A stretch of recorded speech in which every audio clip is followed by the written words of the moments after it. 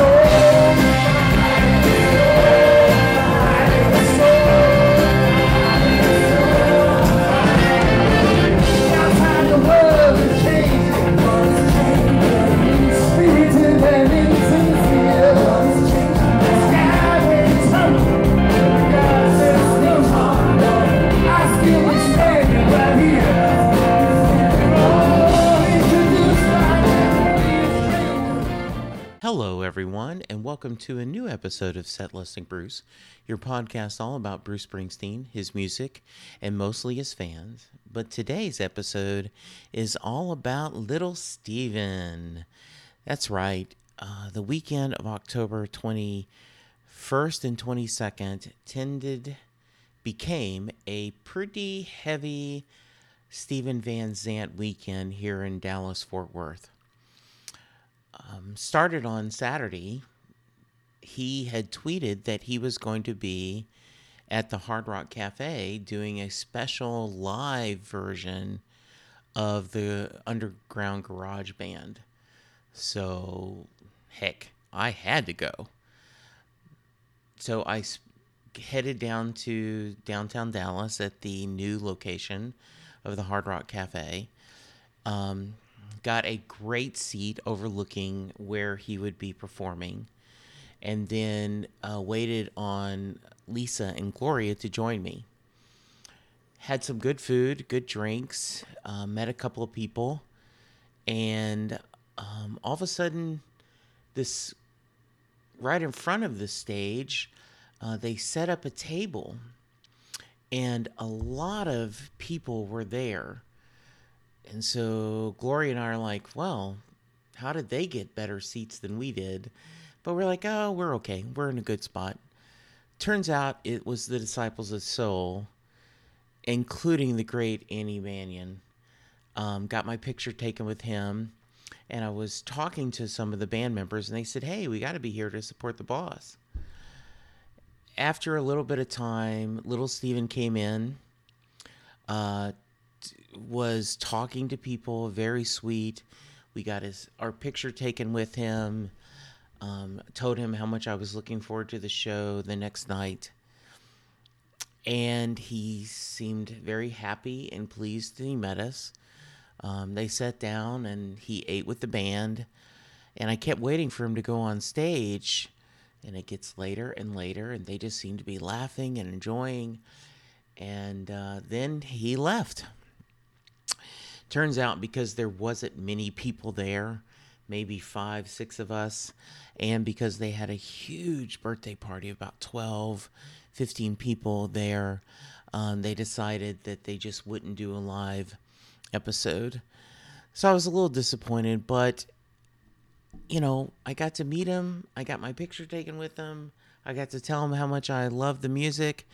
So overall, pretty good night. The next morning, I wake up. Excited about the show that night. My lovely bride had gone out and done a workout. She brought home a great breakfast from La Madeleine, and we are kind of resting. She took a nap. I watched the first part of the Cowboy game, and then we had to go into her office because she had some IT stuff that she had to help do. They had taken the power down in the building, and so she had to make sure everything's up. And it's like 6:30, and she's still working with IT, and I'm starting to get a little nervous. Then I heard her tell the IT guy on the phone, okay, I have to leave at 7. We can't miss the show. And they ended up at 6:45 getting everything done. We head to the venue. It was not, the Majestic is a beautiful old theater. It was not a big crowd, I'm sorry to say, but I felt like it was an enthusiastic crowd. I got to see Mark from the great Dallas local tribute band, Thunder Road. He said he was there to take notes so that he could do a better job of playing lead guitar on the band. And then Lisa was there and Gloria were there from the night before. And then a special treat, I met Jeff and Nancy. Jeff has been on the podcast before. He lives in the Dallas area. I had spoken via Twitter many times to his lovely bride, Nancy. And so the four of us, Linda, my wife, Jeff, Nancy, and I, kind of caught up in the lobby while we're waiting for the rooms, the doors to open. And what's funny is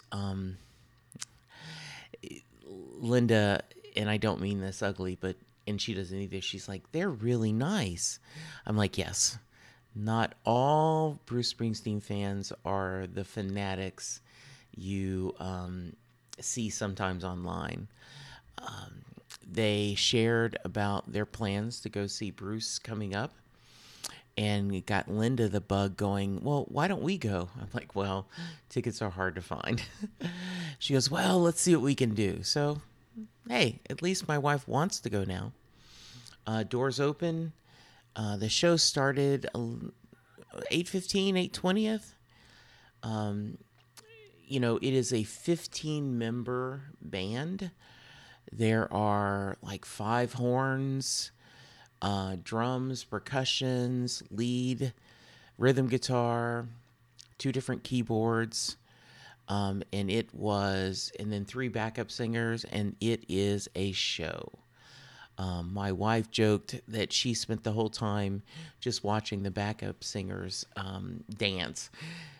We said that if their Fitbit or their Garmin band, they got their 10,000 steps just in that 2-hour show. They did not stop moving. The sound of the band was incredible. If I have a small complaint, it's the mix was really bad, so you could not hear the vocals easily. But that's okay. The band was so good and the music was so full of energy. It was okay. You couldn't hear little Steven's voice. Though I would have liked it if we could have had a little better mix so we could have heard the lyrics and enjoyed. One really cool moment, about 3 rows in front of us, there was about 5 fans that just wanted to stand up and dance. And so they got up, went to the aisle, the side of the building, to dance so that they wouldn't ruin anyone else's view, which I thought was a very cool and very sweet. Little Steven did talk a little bit about back in the day he had to really talk a lot of politics, and now then he feels like music should be a break from the politics. But he did talk a lot about love and togetherness and understanding and being there for each other. It was really beautiful. A great night. My wife and I, as we were walking out, she said that was just such a fun show. and especially on a Sunday night with both of us having to go to work on Monday morning, was a sacrifice well worth it. So if you haven't seen the show yet and he's coming to your area, I urge you to get tickets because it's greatness. If you have seen it, then you know what I'm talking about. So I've now met Bruce for 5 seconds, little Steven for maybe 20 seconds. So that's 2 members of Bruce Springsteen, the E Street Band, off my meet in person bingo card. I wonder who will be next. For now, thank you guys for listening to this kind of ramble. I always appreciate your love and support. If you want to be on the show and talk about your experience seeing Little Steven or Bruce on Broadway or just your general Springsteen story, I am always looking for guests. I can be reached at setlistingbruce@gmail.com. I also have a Twitter account at JesseJacksonDFW, and the show has a Twitter at setlistingbruce. You can find us on iTunes, Stitcher, almost any podcast player. If you can, go to your podcast player, iTunes or whatever you're using, and subscribe to us. That is a big way on how people find us. Also, need a few more reviews and ratings. Come on, take a few minutes, give me a little love. 5 stars, talk about how much you enjoy the show. It would be greatly appreciated. Well, it's late, but I don't want to go home, but I've got to go to work. So thank you, have a good night, and we'll talk to you soon.